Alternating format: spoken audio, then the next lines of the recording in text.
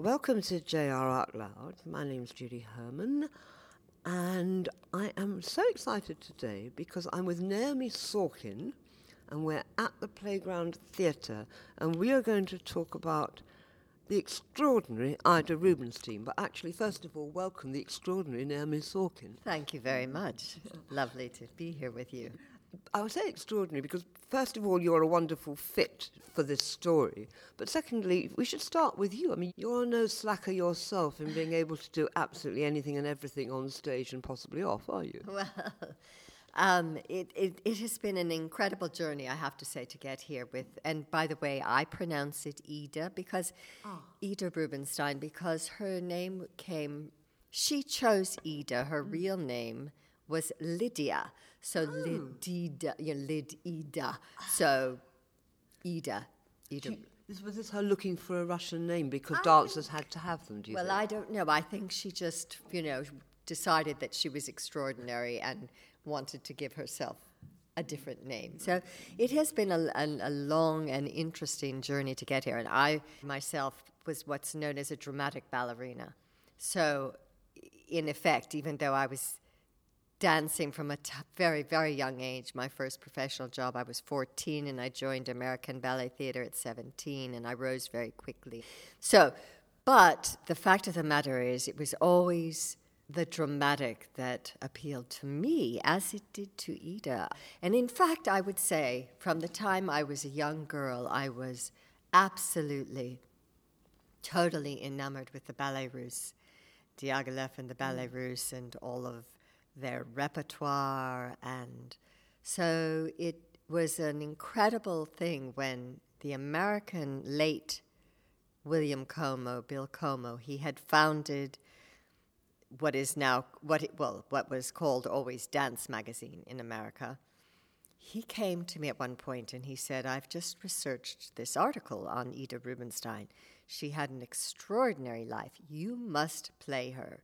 You must tell her story. You look like her. I certainly don't full face, but there are profiles that absolutely, there are pictures of her in Salome that could be me.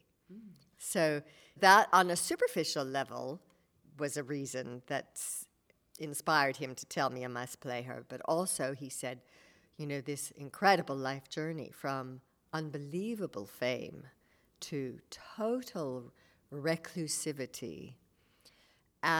I think at that time he thought she had become a nun, which she didn't, but she did convert to Catholicism.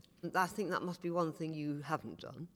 No, I definitely haven't. I'm very, very proud of my Jewish roots. I would call myself culturally Jewish. I'm secularly Jewish. I'm not a religious person, but I'm very much attached to my Jewish background. And so your family were originally from a Russian background? That's right. So all my grandparents, great-grandparents, and they emigrated to America, to Chicago. And in fact, I had a very illustrious grandfather who sadly I didn't know. He was dead when. But he was a doctor and quite a kind of Hebrew scholar and all-around Renaissance man. And so everybody who was anybody of cultured Jewish, people like Golda Meir, people like Albert Einstein, Rachmaninoff, who was not Jewish, but they all passed through my grandparents' house in Chicago when they traveled there. And there was, in fact, a Jewish community center named after my grandfather for a while. What was his name? His name was Max Dolnik. Well, I'm glad that you named him. It's nice, isn't it, to name people. So let's look at a bit about Ida and where your careers sort of cross over, as you say, not in the nun department and not in the conversion department. But as I said, I think you couldn't make this up. I mean, I think you have made a film about her, but she sounds like the subject for a very rich film as well as a really imaginative stage show. Always wanted to do the feature film of her life. In fact, the short film, which was called Madame Ida and was written and directed by a New York Jewish director called Lisa Farrell. In a short film, obviously we could not in any way begin to tell her whole story, so Lisa sent the film on the last day of her life and with a kind of a almost a Jean Genet subplot of the secretary and the housekeeper, almost like the maids or something. And they're just a couple of tiny flashbacks, and at the very end, she goes up on her points and does the dying swan and dies. But Sorry, I'm grimacing slightly because it sounds really sad, and this life was so rich and textured and multicoloured. It sounds sad not to cover the good bits. we were, and in fact, that film enjoyed quite a lot of success. It was shown at the V&A, at the London Short Film Festival, in Capri, in Paris, somewhere else in Italy, and St. Petersburg, where they kept it in their archives at the Theatre Museum of St. Petersburg, which was very flattering because that was where she was raised. She was not born there. She was born in the Ukraine, in Kharkov. Kharkiv or Kharkov. I've been there. Have you been there? My synagogue, and I am quite involved in that, it's a liberal synagogue. We support the Jewish community in Ukraine, so we're very excited now to have a Jewish president in Ukraine. But I have been there to try and help doing, with the support. Oh, how interesting. No, I didn't know that. And in fact, she was orphaned at a very early age and was taken in by this aunt and uncle in St. Petersburg and then raised I don't know about your ancestors, but mine would have been in the shtetls. She was raised as if she was royalty. I mean, they were phenomenally wealthy, which again was extraordinarily rare for a Jewish family at that time. Yes, we're not talking Fiddler on the Roof here, are we? No, we're definitely not talking Fiddler on the Roof. Okay, so here we've got Ida. Well, you've got you starting your career at 17, or before even. Yeah. And do we know when Ida's career began, how she was spotted? How did she get to the ballet? We do know, and one of the things that I have to absolutely emphasize, because I do think she was extraordinary for her time. So we're talking 1905, 1906. She had fallen in love with the theater and dance, but had very little training. But she decided initially that she wanted to do Antigone. She wanted to play Antigone. She just decided, just like that. Just like that. And I mean, she knew the story, doesn't it? Of course, she knew this. She was unbelievably well educated. She spoke 6 or 7 languages. I wish this was video, because I was just rolling my eyes in disbelief there. She decided that she wanted to play Antigone, and this was when she was 19, or 18, 19, and she went and approached none other than Leon Bakst, whom he was totally smitten by her. I don't mean in a romantic sense, but he was Jewish, of course. Leon Bakst was Lev something. I don't think I even realized that, to be honest. Yes, Bakst was Jewish. And he was very taken with her, and he convinced her. He said, you must not do the entire play, because one of the major companies, I think, either had just done the entire play or was about to do the entire play. He said, you cannot. You must only do one act. She went off to Greece with her tutor to do research, came back, and then I think she approached Alexander Glazunov, who was, eminent composer, to do music for her. This is at 19. Who's got that sort of poise and confidence at 19 that the world belongs to them? Well, she did. She did. And, I mean, of course one cannot deny that having access to, a vast wealth gave her that ability to be able to hire people like that. Nevertheless, she performed it in her aunt's salon, and is this the front room practically? No, a biggish front room, I'm guessing. I imagine it was palatial, and she was seen there so that was the first time Diaghilev saw her. So that was the beginning. Then, I won't give away details, too many details, but then she decided to do Salome. But I love all that she decided to do, and what is brilliant, always such a central female role. I mean, Antigone, the men are neither here nor there, are they? No. And Salome, yes, well, iconic or what? Iconic or what?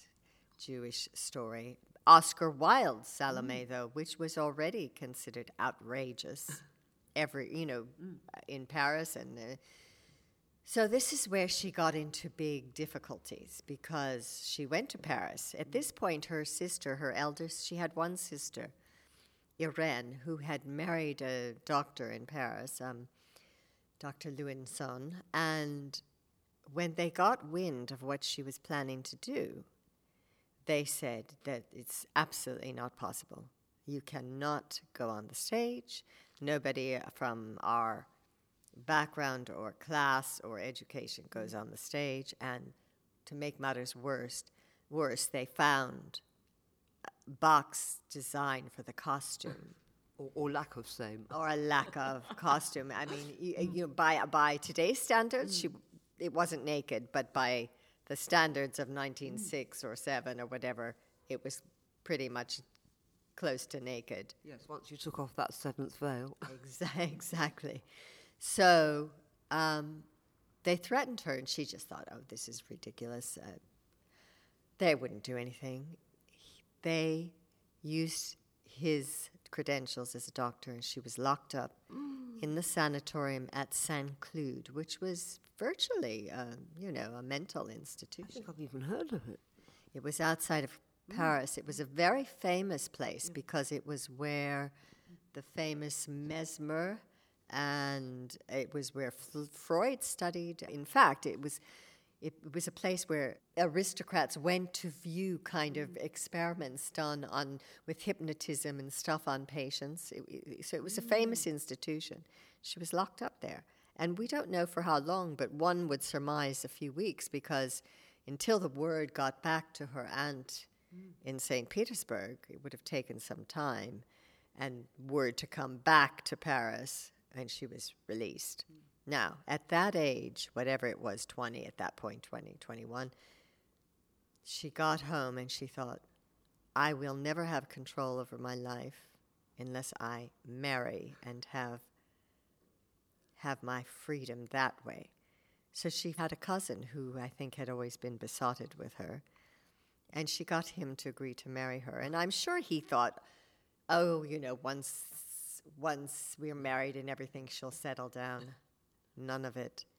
She pretty much dumped him right after the honeymoon and went off to Palestine to research Salome. Oh, she actually went to Palestine. She did do her stuff, didn't she? She did her stuff. I mean, I think she was amazing. Absolutely. So now we've got a woman on her own, although married. With her chaperones and servants, of course, not entirely alone, but yes, very scandalous. Dumped her poor husband. I think I'm sorry for him. Yes. I know. Poor Vladimir. Oh. Poor Vladimir. But anyway, she then proceeded. I'm not going to give away too many details because it's very much featured in the play. And No, I didn't want. Let's just get the trajectory. So, what's her next success, failure, or scandal, or all three? Her next big thing is that Diaghilev is forming his company, the Ballet Russe. And because she had already studied with Fokine and engaged him to choreograph the Dance of the Seven Veils, he suggested her, they decided to do Cleopatra. And none of the kind of normal Ballet Russe ballerinas at that time, they had more of a kind of a 19th century figure. They were not exotic. They were not, unusual in that way. And so he suggested Ida to play Cleopatra, which happened opposite Nijinsky. It was a success beyond success. It was, the talk of Paris. It was the most exotic.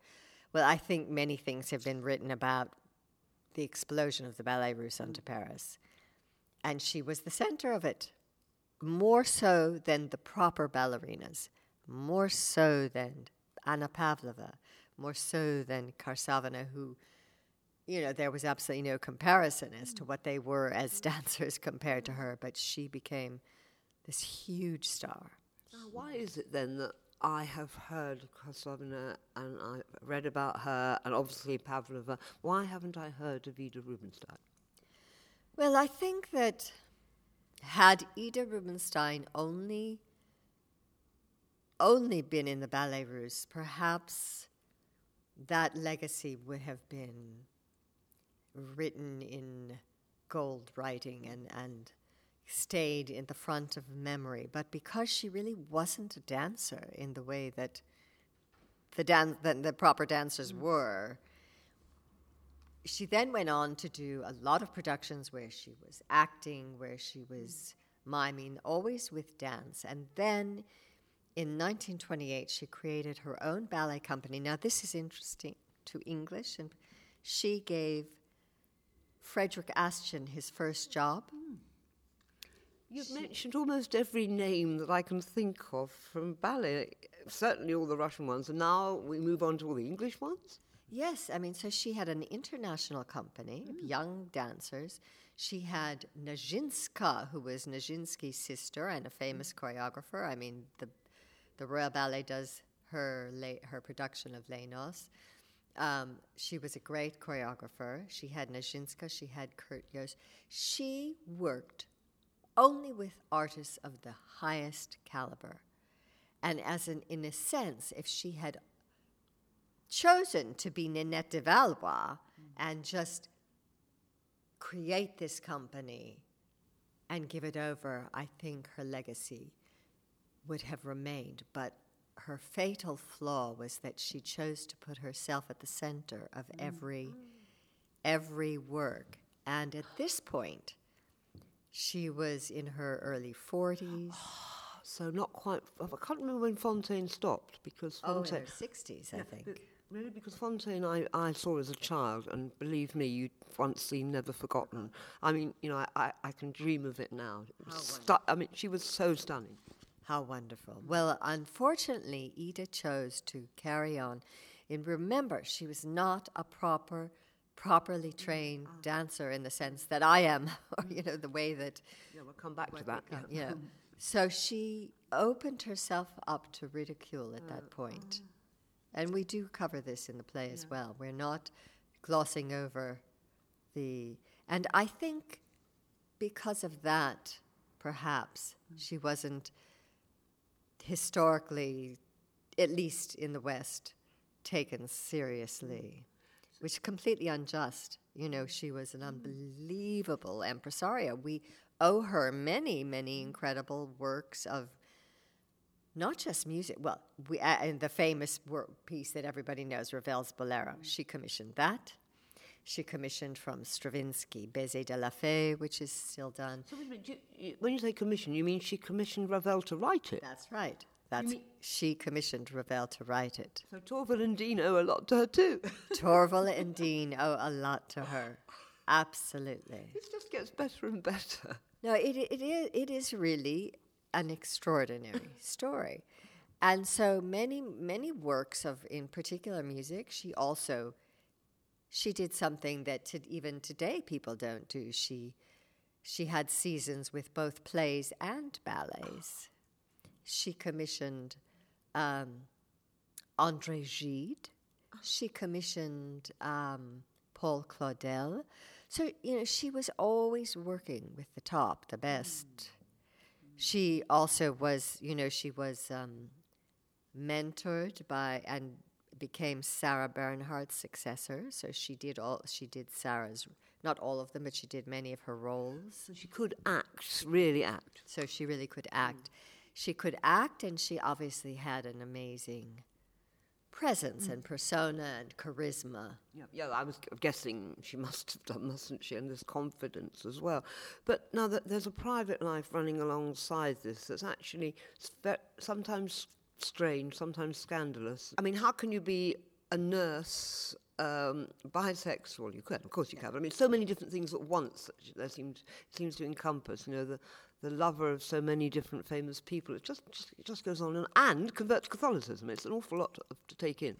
Yes, it is. Well, I mean, I think that I don't think she. I mean, of course, we don't actually know. I don't think she had masses and masses of lovers, but she did have two very famous lovers, one of each sex. Why not? Even-handed she was. One was, and this is my belief, that she really, really fell in love with the American artist, Romaine Brooks.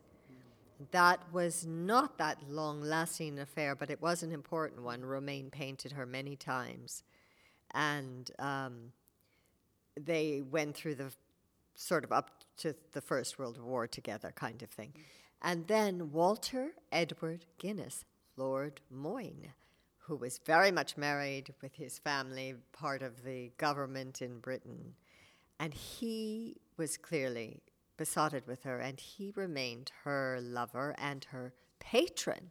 Not only did she have her own funds, he opened his coffers to her as well. And so until he was assassinated, they remained close. We don't know anything much about the assassination, nothing to do with her, I hope. No, we do know about the assassination, and it's greatly ironic because he was assassinated by what became known as the Stern Gang, the Leahy Group, because he was the first minister to the Middle East. That's so ironic and horrible, isn't it? Horrible. I think it was after they rejected receiving the Sturma, the ship carrying... Oh, one of the ships. Are we talking after the Second World War now? This is the Second World War. This is the Second World War we're talking. All right, so the Stern Gang, for anyone listening who doesn't know, took very direct action like the IRA. They were Jews in Israel, not quite, because in the very early days as the state was trying to become established, and free itself from the British Mandate, and they took direct action of a very violent type. Yes, and they assassinated him. So that was although she was already a Catholic at that point. So why? Why do we know why she converted to Catholicism? Well, I have my theory.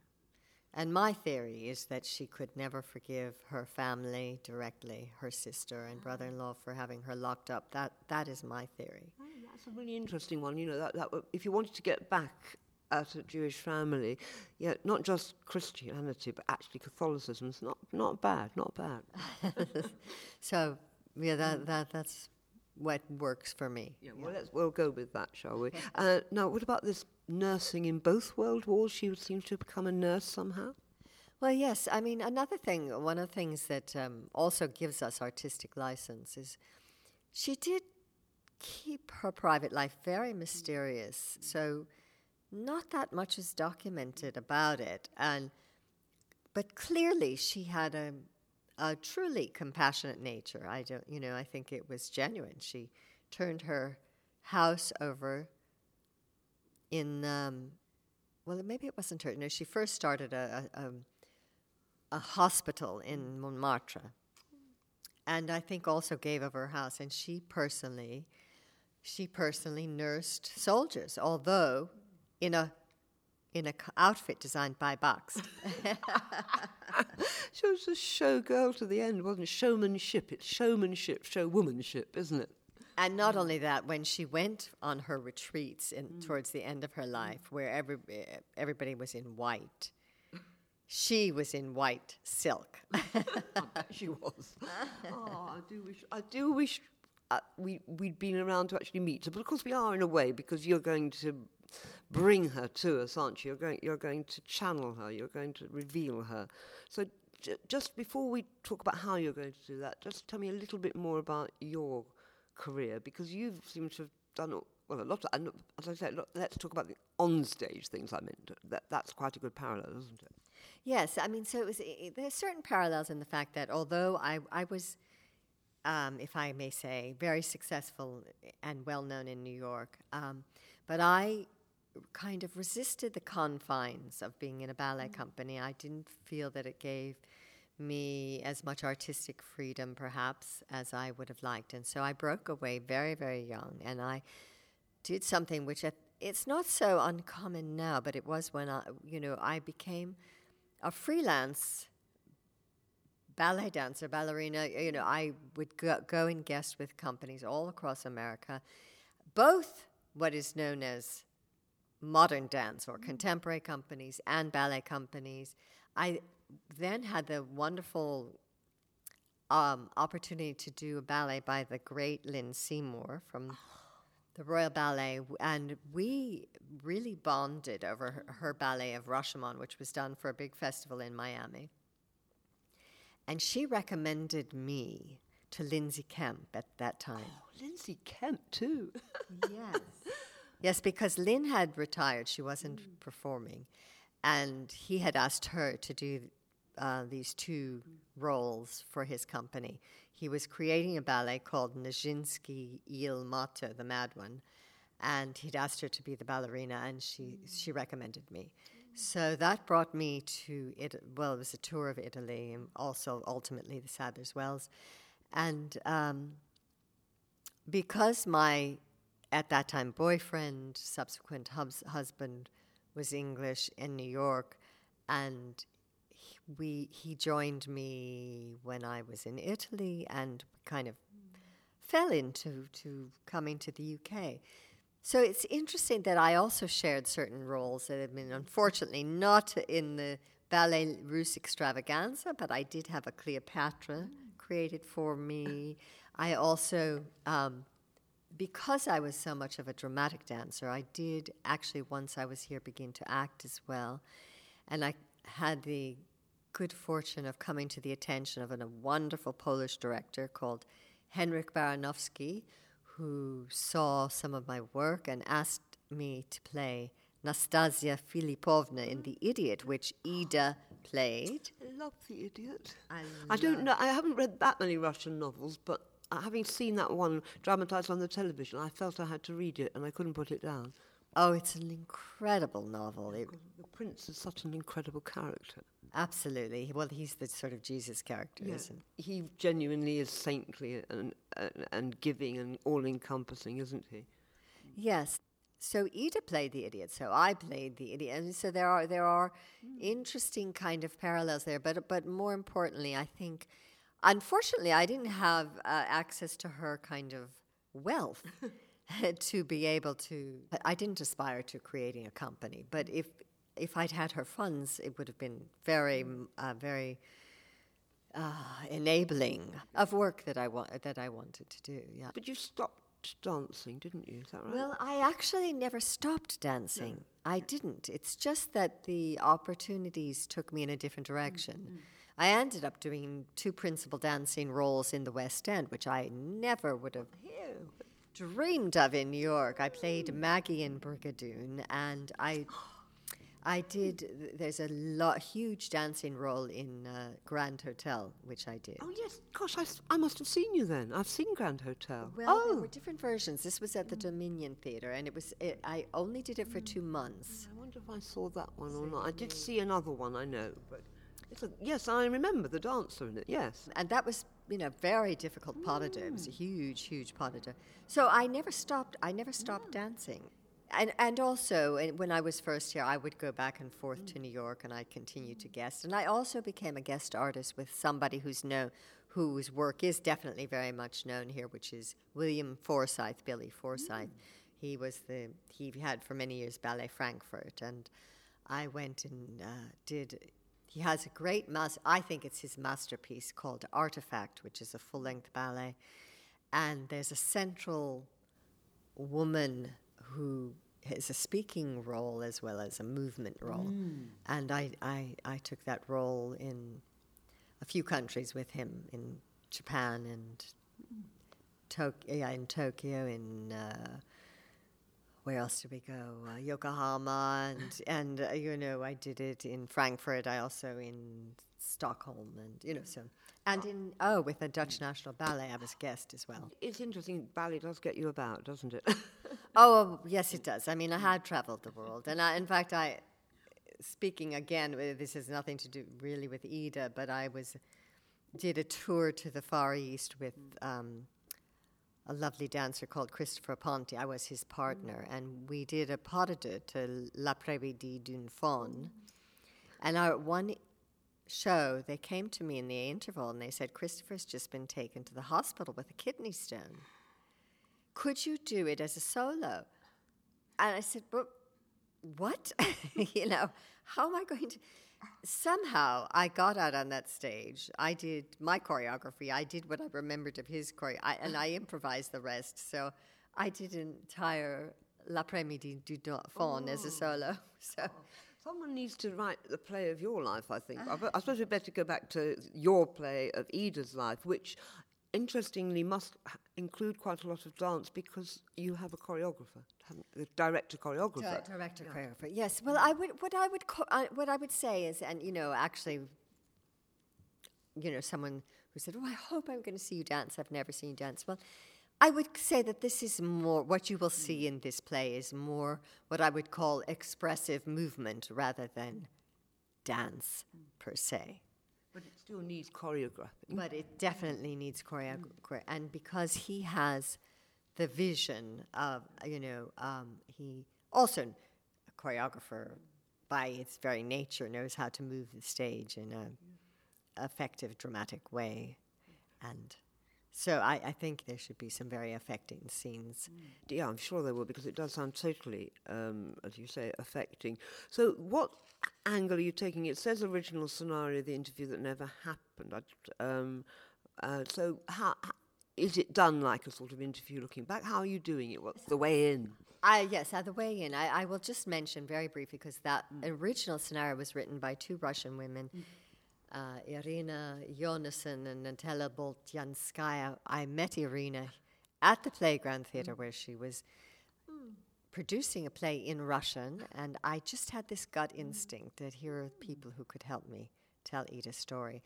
And she did know who Ida was and decided, yes, I will go with this. So they created an original scenario which very much presumed that people knew who this woman was. And I realized that to an audience in the West, it wouldn't be clear. But yes, the concept is there is a journalist who comes to interview her, and that sets things in motion. And Christian Holder, who has also basically developed the script that you will now see, so he has written what we're calling the book. Yes, and the characters is interesting. I thought that was another way in looking to see who is in it. Now, Romain is in it, this wonderful woman artist. And Ravel, I now know why he's in it, because I was wondering, Ravel, why Ravel? For the most exciting reason I can possibly think of, her having actually commissioned Bolero, for heaven's sake.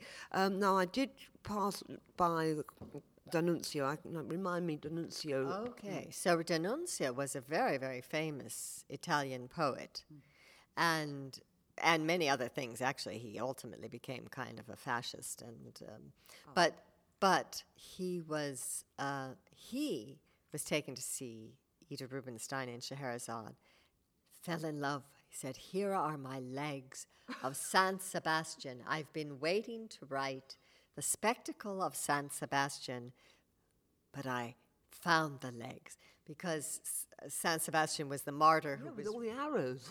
all the arrows and everything. I think everybody sort of knows that it's really grisly, isn't it? He's standing there, there are paintings, aren't they?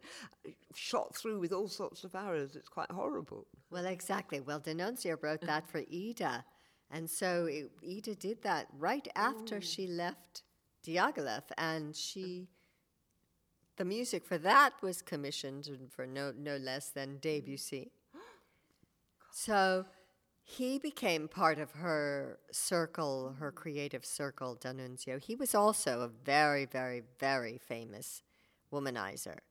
And I'm sure that he tried it on with Ida, but that didn't happen. But he had actually had a very brief affair with Romain. So she also was bisexual.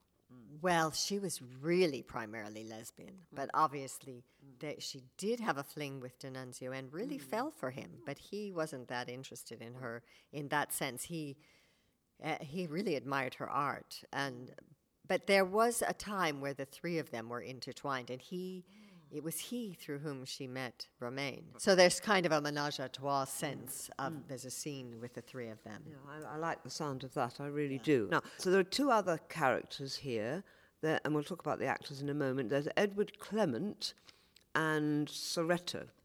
Yes, so Edward Clement is our fictitious journalist. So that he is a creation. Okay, right, and that's played by Adam Clayton Smith, so he doesn't get to play anything else. He doesn't need to. He's very busy then. And who was Soretto?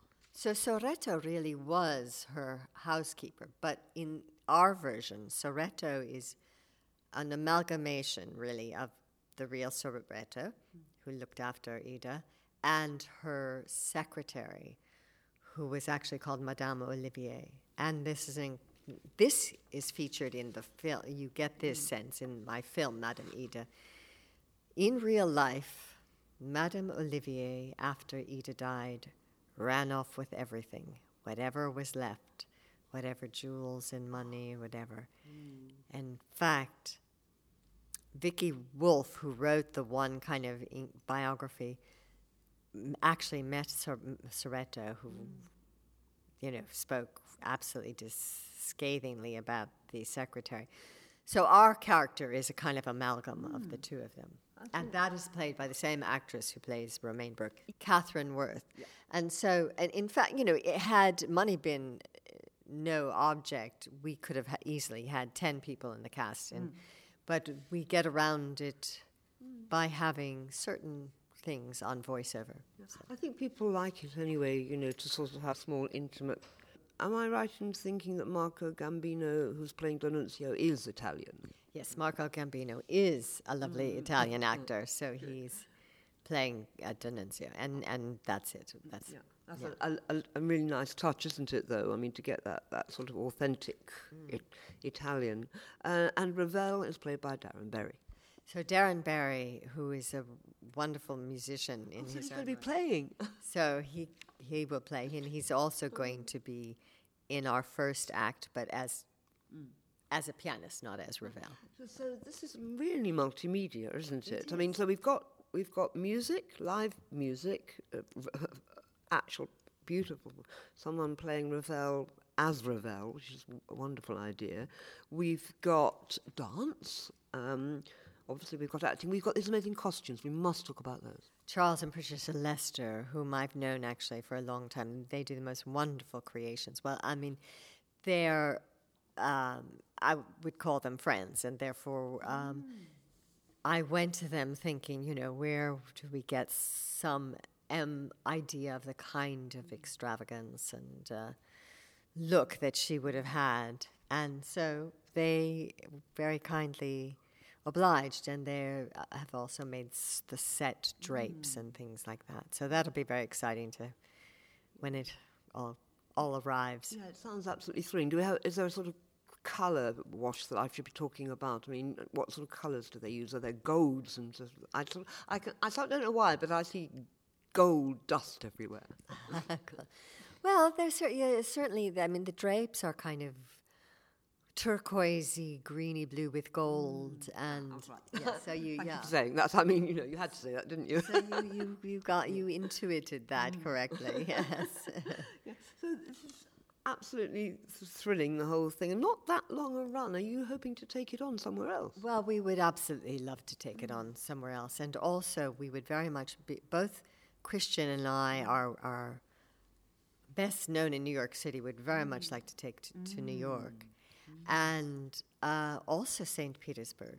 Oh, wouldn't that be wonderful? And Israel. You should go to Israel. And Israel, definitely. And, well, of course, we'd like to take it further here as well. But yeah. So having said which, people who don't know the Playground, it's a real gem of a theatre, both in looks and, the acting space and what you can do with it. And also it's just got a lovely vibe, hasn't it? Yes, and one of the things that I think separates it from what's, other off West End or fringe theatres is that there's really a very generous playing space. It's not a tiny little box. No, you could do your fouette all across it, couldn't you? It's actually, so it's your theatre. Well, in fact, I have to say it's my it's really Peter Tate. It's his creation, his baby. But yes, I'm of course terribly involved with it and did design some of it. Yeah. So two things I'll say about that is, when I said it had a lovely vibe, I think that's down to the two of you. I think Peter is a very welcoming, warm man, which you will agree with, I'm sure. And also, there's more to it than that, but there's something about these two doors that you acquire that take you into the theatre that feels like going into another world. Yes, well, they are antique French doors, and in fact, I mean, on odd occasions, I enjoy doing interior design, and somebody had asked me to do their place, for which those doors were purchased, and then in the end they didn't go ahead. So the doors were actually very lovingly were donated to the theatre. Just thought they would be perfect. There is something about them, there really is. Every time I see them, I mean, they're incredibly tall, Yes. much taller than you can imagine in an ordinary building, and they're this beautiful, what would you call the way the wood is done on it? You described them. You know, it's faded, painted. In the front of them is very beautiful and weathered and atmospheric. Yes, they've got real character. They are two little characters, big characters by themselves, aren't they? Yes, they are. So we were very lucky to get them. Yes, so I should really ask you then, what are your future hopes and plans for this wonderful space? Oh, my goodness. Well, I mean, we have to say that as being just over 2 years old, we're very, very pleased at the not just the amount of work, but the quality of work that's been done here. There have been some extremely interesting, really good productions. So interesting. I've been fascinated by everything I've seen here so far. Oh, good. I'm so glad. And they are, well, starting with Ida, this is quite a, female-centric piece, totally female-centric piece. Then there's, right after me, there's a piece the wife of Brian Cox is doing, and she's being directed by Brian in a play called Sinners. Oh, that's wonderful. That'll be another family project. Another family project. So that's very exciting. And I think, the whole idea about the theatre is it's not so much a particular kind of work, it's just about really doing fascinating quality work in whatever form that might take. Well, that sounds like an intriguing point to stop. You can sort of see the future ahead of us now as we start this new year, a new decade, which I hope will be a wonderful one for the playground. It will be our playground, our dramatic playground for London. Thank you very much. That's a pleasure. Thank you so much, Naomi Sorkin, for talking to me about so many different things, not just Ida Rubinstein, but I've enjoyed this conversation so much. Thank you. Thank you. I have as well, Judith. Thank you very much.